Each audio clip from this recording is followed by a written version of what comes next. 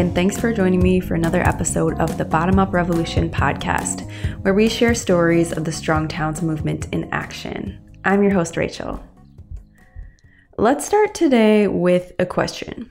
If you heard that a new coffee shop was opening in a lower income neighborhood in your city, what would be your reaction? In most bigger cities and plenty of smaller ones, even smaller towns, the coffee shop is this universal symbol for gentrification.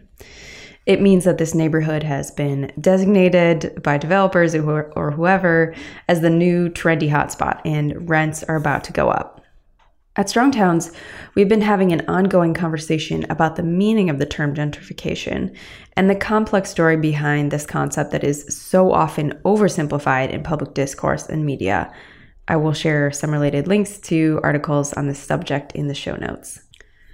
It's not nearly as clean cut as poor people live here, now they're getting kicked out. Empty storefronts getting filled, streets getting fixed up, and property values increasing are all good things, especially when we consider the alternative, which is those storefronts remaining vacant, those streets staying neglected, and most importantly, those who live there experiencing continued disinvestment and devaluation of their neighborhood. But the problem comes when the people who live in a given community are excluded from the improvement and the new investment that's happening there. If we can help neighborhoods incrementally revitalize, if we can make space and opportunity for residents to start businesses, fix up homes and storefronts, and make their community a more prosperous place, then we are accomplishing something different, what Incremental Development Alliance co-founder Monty Anderson calls gentlification. I share all of this to preface today's interview with Coté Soerens, who opened a coffee shop in a lower-income immigrant neighborhood in Seattle. She's participating in that positive sort of reinvestment and revitalization rooted in and for the community. Resistencia was founded a few years ago with the intention of being a neighborhood third space. That is, a place to hang out and spend time with neighbors outside of the home or workplace. The coffee shop came into being through the efforts of tons of community members, from investors who help with startup capital to contractors who help build out the space, and so many others. In this conversation, you'll hear about Coté's dedication to helping her community grow and thrive while also operating a financially sustainable business. You'll learn, as you have from so many other guests on this show, the essential need for listening to and collaborating with neighbors to make an effort like this successful and meaningful. And you'll also hear about the unique ways Coté has adapted her business and space during COVID. So I hope you enjoy and appreciate this conversation with Coté Soerens. Here it is.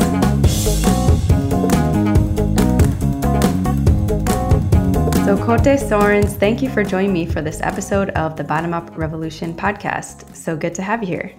Thank you so much for having me. Can you start out by telling us a little bit about yourself and your journey to starting your coffee shop?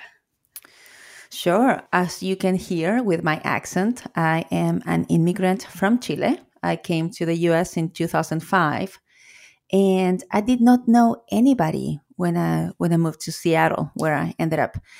And a key place for me to get to know people and make it into this country was basically a neighborhood coffee shop that was open back in the day. And that really impacted me as far as providing a space where I could meet people at their own pace. Years later, I kept thinking about how change happens, and I got more involved into immigration rights and more in the social justice movement locally. And one thing that really came to my attention was the idea of committing to a place, committing to a neighborhood as a model of change. So I did move to this neighborhood in Seattle, which is called South Park, and it's an immigrant neighborhood. It's a blue-collar neighborhood that has a lot of challenges. And it came clear to me that in this particular neighborhood, we could use a place like that coffee shop that had helped me so much back when I moved into the States and didn't know anybody. So the value of that kind of third space to really connect people and be each other's rich uncle, seemed quite powerful. So yeah, that's why I opened Resistencia Coffee. Got it. And how long have you been operating for? We opened Resistencia in 2018. Okay, so pretty new. Yes, very new. How do you see your coffee shop kind of orienting itself towards neighbors and towards the community versus like just being, another Starbucks that gets plunked in and churns out the cappuccinos? Like, what do you do to make it a space that's really welcoming for people? That clearly goes to our like, why are we doing this business, right? So because the last thing we needed in Seattle was another coffee shop, right? People know where to find their coffee. But one thing that impacted me deeply about South Park as a neighborhood was that there is a lot of civic energy in this neighborhood, and we rank very highly on neighborliness, but nothing in the built environment in the little downtown area of the neighborhood spoke or told the story of who we are. And there weren't many places where we could just come together and just run into each other. So that is how I identified not only myself, but I kept hearing neighbors talking about this, about the need for a space like that. So the idea of Resistencia is mostly like coffee is a means to an end of creating a physical space that is accessible to people, is accessible to everybody, no matter who you are, no matter what your story is of how different you are from each other. If you are here in the neighborhood, you have a place to go. And just naturally, organically, just having this space encourages people connecting to each other, and that encourages civic participation and encourages better initiatives just by virtue of people getting to know each other. So to me, the coffee was just an excuse. Basically, it's like, okay, what is a democratic space here in Seattle? Coffee shops. So Yeah. How did you go about setting up like the physical space itself to be welcoming? Like, are there couches or like a communal table for people that have meetings, or like what is the space like for people who are listening? well, we were really limited actually because our space is very tiny. If I had my Okay. way, we would have had a really huge space, because it was the only space available actually. When you're committed to a particular neighborhood, you only have the options that that neighborhood gives you, right? So this space came available, and it's like a 900 square foot space, or smaller than that, I think. That was our space. So we basically made it work as but the idea of making space for people, it informed every decision we made on the design. So for example, whereas some other people would have devoted more space to back of the house, to a kitchen or to fridges and stuff, we wanted to devote more space for people. So we do not have a kitchen, for example. And that led into our business model being more of, okay, we're going to make coffee and we're going to source all the food from local food vendors and entrepreneurs, right? So we Oh, don't okay. cook Yeah. at the coffee shop. And that is because we needed more space for sitting, for example. Yeah, we have a big table in the back. Our counters are very low counters, so that there is more space for interaction between baristas and customers. For example, the space was delimited because there is a stair that goes into a second floor's apartments from the outside.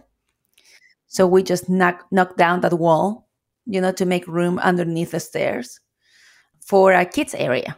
So Oh, nice. yeah, the back of the coffee shop, we put a huge garage door that is made of windows. So it wasn't very important to us that there was a lot of light inside the coffee shop. So there is a huge garage door that opens into the parking area. That if we lived in a different society that was less car oriented, Hmm. we would love to make into more of a public space.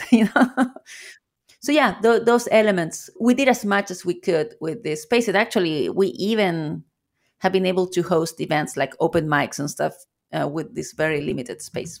Mhm.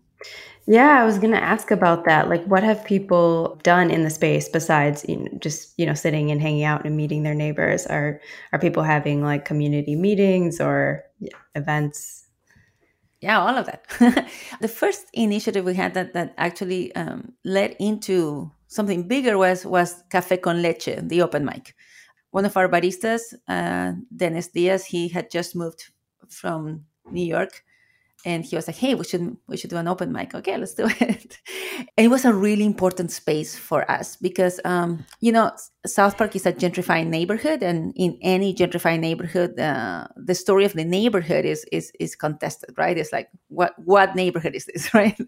And Café con Leche actually provided a platform for many artists of color to who live in the neighborhood to not only come present the art but also get to know each other. That level of sharing and friendship led to what is now the South Park Arts and Culture Collective, right?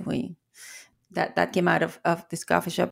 Yeah, some council members sometimes have had meetings here. People do their meetings here because there isn't much space actually to do that in the neighborhood, which is why we rented the second floor. Was an apartment upstairs that we rented as a very low key co working space because we quickly, Okay. yeah, it was very limited very quickly. How did you go about like starting up this business? Some of like the practicals. Did you partner with other local organizations or investors, or like how are you making the business like run and be like financially sustainable? If you're comfortable speaking to that, Oh, you don't have yeah. to go into like the No, I specifics of your think it's budget, but no, I yeah, do think that it's really important for us to talk about budgets and financing because yeah, that opens more opportunities for people to when they learn, oh, how did you do it? That they can do it yeah, themselves, right? exactly. Because there are a lot of good ideas there, but if we don't equip people to, with information, it's really fun because when I started talking about a coffee shop, Seattle is a cautionary tale on what happens when we don't protect community controlled spaces, right? So the price of rent of any retail spot in Seattle is is very cost prohibitive. The price of construction too, right? So when I started talking about, hey, I want to do a coffee shop, which full disclosure, I had zero experience on retail or coffee or anything. People were looking at me, with a like almost laughing, right? Like cute, right? You're so cute. The way we went about it was basically to not to focus on what we didn't have, but to focus on what was right here in front of us, right? So one thing we did when we first moved into the neighborhood with my family was where we started hosting soup nights, which basically we just would make soup, and a lot of people, anybody who lived in South Park could come share a meal with us. And that is how the whole idea of the coffee shop started. So they started talking, hey, we need a place where we could have meetings or we could take our kids, and all that. And it hit me one day like, whoa, you know what? I looked around the table and was like, we have everything we need here just to do this, right? And there are things you wouldn't know unless you're like very invested in talking to people and building relationships. So South Park, there is the official version of South Park as a very needy place. But if you believe that version, then you stop looking at your own neighborhood as a place of resources, right? So thankfully I did not believe that version. and and I started getting to know my neighbors. There were people who actually had money to invest, neighbors that you wouldn't have thought about. And they offered like, hey, you know what, we believe in this vision, we want to get behind it, we can offer up to 20% of anything that would cost. Like, wow, thank you. So then we couldn't find a contractor because the build out of the space was rather overwhelming. Basically, the landlord just rented us a cave. It had a hole in the floor for sewer. That was it. So a lot of people were intimidated by the level of build out, and they turned down that space. But we saw the importance of having a place like that in the neighborhood, so we took that space, and we weren't discouraged by the challenge, right? And said, okay, we can't find a contractor, so I had to become one. But our neighbor Mateo, he knows construction, so he led the construction crew. Our neighbors Malik and Jessica, they are architects. They believed in this vision and they donated the plans. Kate Hone, he's an amazing woodworker, and he's the one who gentrified the coffee shop because he offered to work. He put up a beautiful, beautiful countertop in exchange for coffee for life. Like Good um, deal. Yeah. right, incredible good deal. So it was like a barn race. Like anybody who knew how to do something would come and offer it. We needed to pour concrete one day with who's now the manager of the coffee shop, Shisuno Winkup, and we were looking at YouTube videos on how to do this. And our friend Andy just came with a concrete mixer. I was like, hey, here's how you do it. um, Wow. every day somebody would come in and say, hey, I know how to do this. Can I do it? Of course. So we were able to open this coffee shop in half the time it should have taken and at half the budget it should have taken. So I think that's a great testament of what happens when you really focus on the gifts of your neighborhood, right? What are the things that you can do with the people that are there, and people are so excited to put their gifts to work too. Mm-hmm. It gives everybody an Yeah, that's opportunity. beautiful. It was. So, but you asked me about now too, right? So that's the origin story, basically. Yeah, yeah. How does the business kind of financially sustain itself now? And definitely, I was gonna ask next about the last year of COVID. I imagine that has made the business really challenging. Yeah, it was because 2020 was supposed to be our year, right? Mm, but yeah, but you know what? We've done well. This was a risky area because the foot traffic is pretty low, but nevertheless, people have really resonated with what we have to offer as a space. So there is a little bit of a. So for the people in this neighborhood, they've really embraced Resistencia as their coffee shop and made it what it is. I feel that we've really worked really hard at communicating that this space is for you as a South Park resident, no matter who you are. Or especially because of who you are.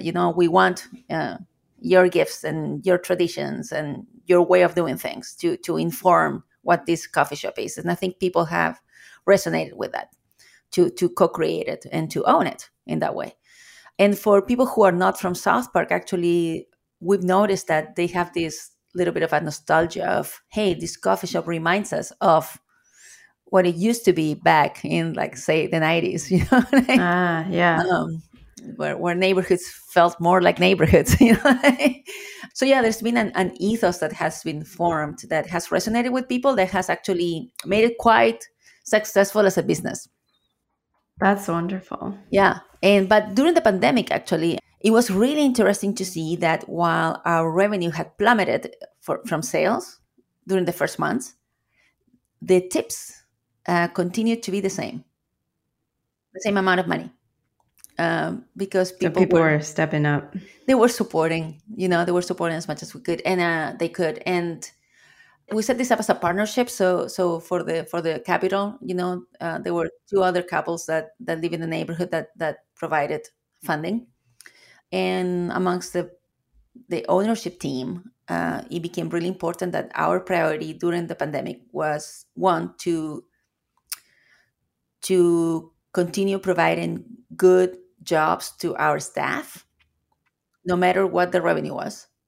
We were going to continue providing good jobs to our staff, and that we were going to continue to be open to our neighborhood because our neighborhood needed us.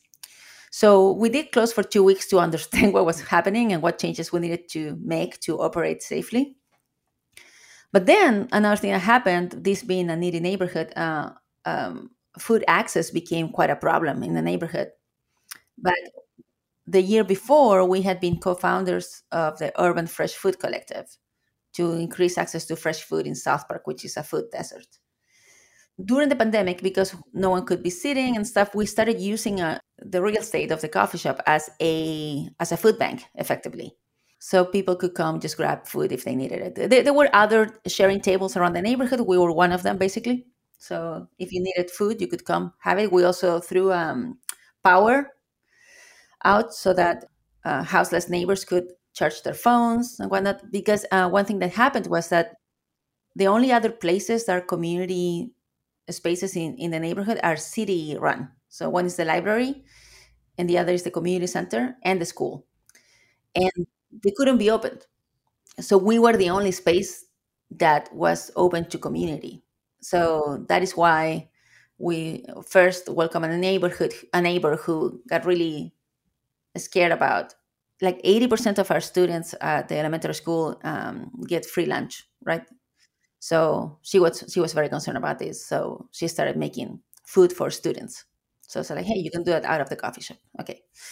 Then we started routing donations, and then we started a free market called El Mercadito every Thursday morning to provide fresh food, and it's still running a year later. So that people know that we are for real, committed, and people respond to that, by way of supporting.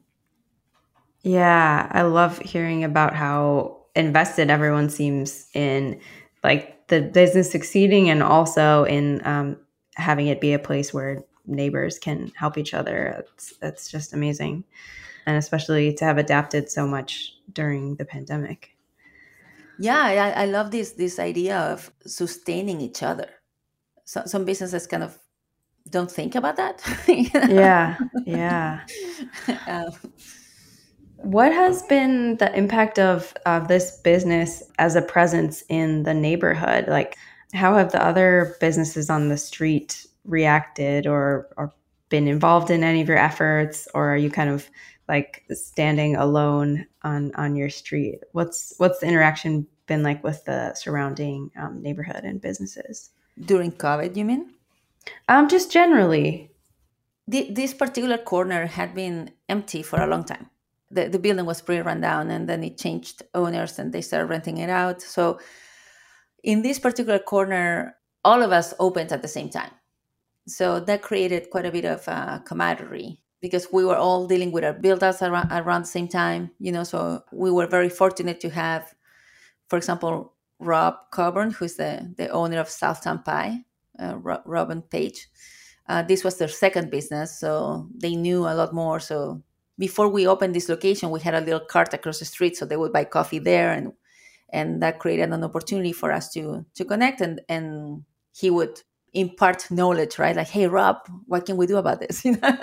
Or we would check in with each other, with Uncle Eddie's too in the corners. Like, how are you guys doing with your build out? Yeah, well, we're stuck in this particular thing, and you know, we would encourage each other.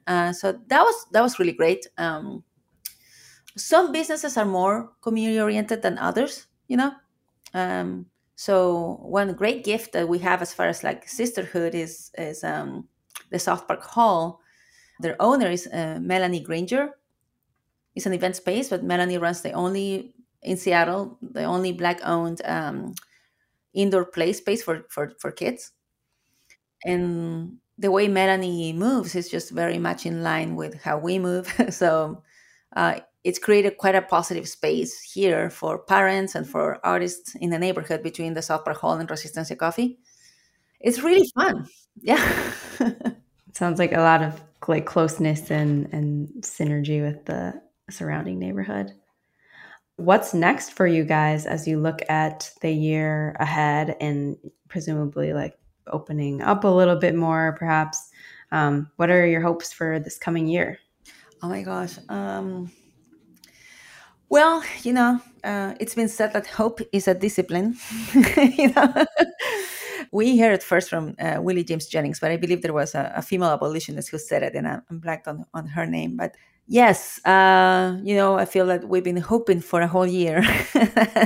What I'm looking forward the most is the ability to convene gatherings again, just to have the open mics.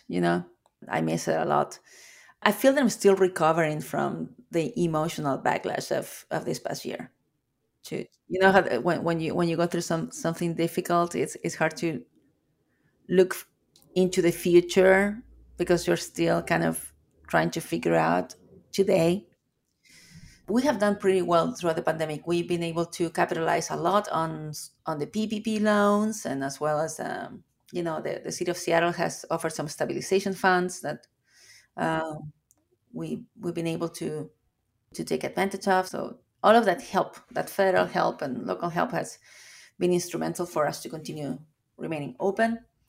There is a sense in which we really miss the busyness, the buzzing, of our coffee shop used to be open. It was really hard to find a place to sit, on a Friday morning. So that I'm looking forward to having again, and so much comes out of that as far as connection, and I'm not ready to plan for too much. I'm very cautious right now. I think that we're all very cautious as far as like uh, Yeah. let's But looking just forward to right, getting together with more people. Yeah. right, because there is like, okay, the vaccines are going great, but then people are not taking them. So um Yeah. A yeah, long road ahead still. right. So yeah, I don't know. Yeah. So to close us out, I would love to hear what advice you might offer for others who would be interested in starting a business like yours or some sort of community space. What suggestions would you have? What advice would you offer? Like anything that demands leadership, right? Like any endeavor like this is a people growing machine. You grow so much out of just having to become more self-aware. What you put out in the world is an expression of your values and your character sometimes. Practicing self-awareness as you go through it seems really important for us too. Like, it's like, okay, thinking about what are the implications of this particular business, of or this particular initiative in this particular place. As I mentioned, South Park is a gentrifying neighborhood. A coffee shop is usually the first indicator. A hip coffee shop, the first indicator that things are about to change, right? We're cognizant of that. Well, I mean, we get requests from real estate people, real estate agents all the time to mention our coffee shop in their listing, right? I would say, no, thank you. Yeah. Like, we ask them questions. Hey, do you think that anybody who lives here will be able to afford that house? They say no. It's like, then you can't. No, you can't. But in the same way, businesses are so much more than what it is being sold. In our case, it's not about the coffee. It's about the space. It's about responsibility to this neighborhood. So you can't be saying that you're all about this neighborhood if you're gentrifying and kicking out the people who live here, right? So in our particular case, has been really highlighting local ownership, really looking at how the money is being moved, like who's getting the money at the end of the day. So we're hiring from this neighborhood.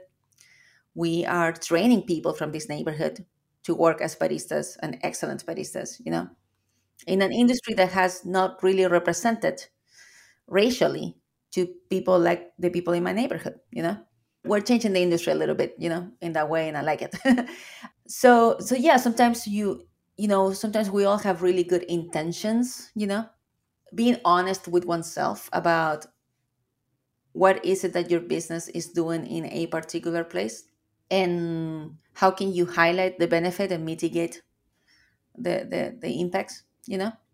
Be putting a lot of intentionality on what is the impact that you want this business to have in your community. So for us, it's community control space. We want this space to be controlled by community. Our landlords have a problem with that, and they've made it known. They in their minds they own the place. In our minds, like, nah, that's just a paper, dude. Like, uh, and we're at odds because of that. So for people who are wanting to do something, that's one thing that I would have them note. It's like, think about the whole process. Like, how is the money going to move here? Who is going to participate here? How are you going to communicate that? What is the emotional resonance that you want to put out there? What are the areas within yourself that need to grow and mature? If you say you care about social justice, how's your staff being treated? In the food industry, a lot of people feel disposable. That's been a big one. Like, for example, like, there is a way the food industry, businesses in the food industry are run to maximize profit, right? But coming from the immigrant rights movement and coming from like like workers' rights movements, like, okay, I'm a business owner now. How how am I treating my workers? Like, what are they getting out of this? Those are important questions, I think, that have to do with consistency in how you run your business. And it's a beautiful calling. I think it's a beautiful responsibility to have something like that. Yeah, it seems like you found a way to pay people good wages and make it a good place to work, where people are supported, but also make it a business that is financially functioning, which that's a really impressive I'm a big achievement. believer that you cannot have one without the other. Yeah. Mm-hmm. Because, for example, right now, I mean, I'm not saying anything about the character of these particular business owners, so bear with me here. But within the food industry right now, it's been really difficult to find workers. So there are many businesses that are not being able to operate because they don't have people to work for them. We are really grateful that our entire staff decided to stay working with us throughout the pandemic. That says a lot about who they are, and also it says a lot about how they feel working at Resistencia. Of course, I'm not only grateful, I'm also proud. It's like, oh my gosh, maybe we're doing something right. You know, that we haven't had our business interrupted because people feel cared for and they want to care for the community back, and or so the same way, like that, we were genuinely committed to being open for our community. That creates a lot of goodwill amongst your customer base. So if you're struggling, they're gonna show up for you. So our revenue plummeted the first couple months, but not after things normalized a little bit. I mean, I would lie to you if I tell you like we're struggling financially. I think that yes, we're not making as much profit as we would like, but our cash flow is intact. We're paying our bills, and I think that is a testament to the relationships that we've been able to foster with our staff, with our neighborhood, with our partners, and with the city. I guess this is something that strong towns may hear a lot in your podcast. Like, relationships are really important. Yeah, absolutely. Yeah, well, that's a great note to end on. Thank you so much, Coté Soerens, for joining me for this conversation. I'll definitely share links to your coffee shop's website and Instagram and everything. Yeah, just really appreciate getting the chance to talk with you and feature you on our show. Thank you so much, Rachel. I hope you enjoyed that conversation with Coté Soerens. And definitely, if you're ever in the Seattle area, I encourage you to check out her coffee shop. I am now reporting to you from our new home in Milwaukee, Wisconsin. Still figuring out my setup a bit, so hopefully the sound is okay here. But I wanted to update you on some goings on at Strong Towns in the meantime. Most importantly, we have been publishing a series called Breaking Out of the Resource Trap, an economic plan for resource-based communities. We've been publishing that series over the last week, and we'll continue to do so this week too. So this article series is really focused on any community that is reliant on a specific resource for a majority of its economic input and well-being. That might be a mine, it could be a factory, it could even be, in some communities, it's a healthcare provider, it's a local government. And so this series is really focused on helping communities break out of that reliance and diversify their local economies to be really robust, have opportunities for entrepreneurs to get started, and be more financially resilient to be a strong town. So I encourage you to read those articles. They are very practical, lots of action steps, case studies. Head to strongtowns.org/growstronger to read those. And Chuck Marone is going to be giving a free presentation on June 8th all about this series and really like digging in deep, answering your questions. Plus, attendees to that webcast will get an early access to the ebook that we are putting together that compiles all these articles in a really like readable, printable manner. So, Again, head to strongtowns.org/grow-stronger if you want to sign up for that webcast or read the articles in the series. I really encourage you to check it out. This stuff is open and accessible to you, whether you're a local elected official, whether you're a business owner, or whether you're just someone who cares about your community. There's steps that all of us can take to build more diverse economies. For lots more updates on what's going on at Strong Towns, just head to strongtowns.org.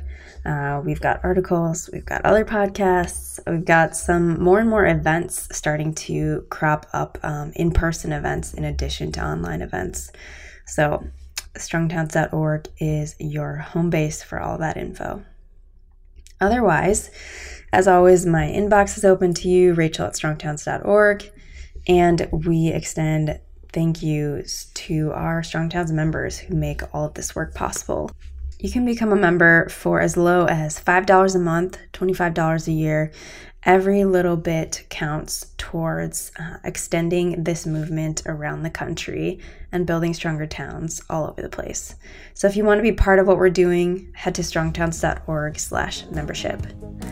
Thanks so much, everyone. Have a great week. We'll see you back here next time for the next episode of the Bottom Up Revolution podcast.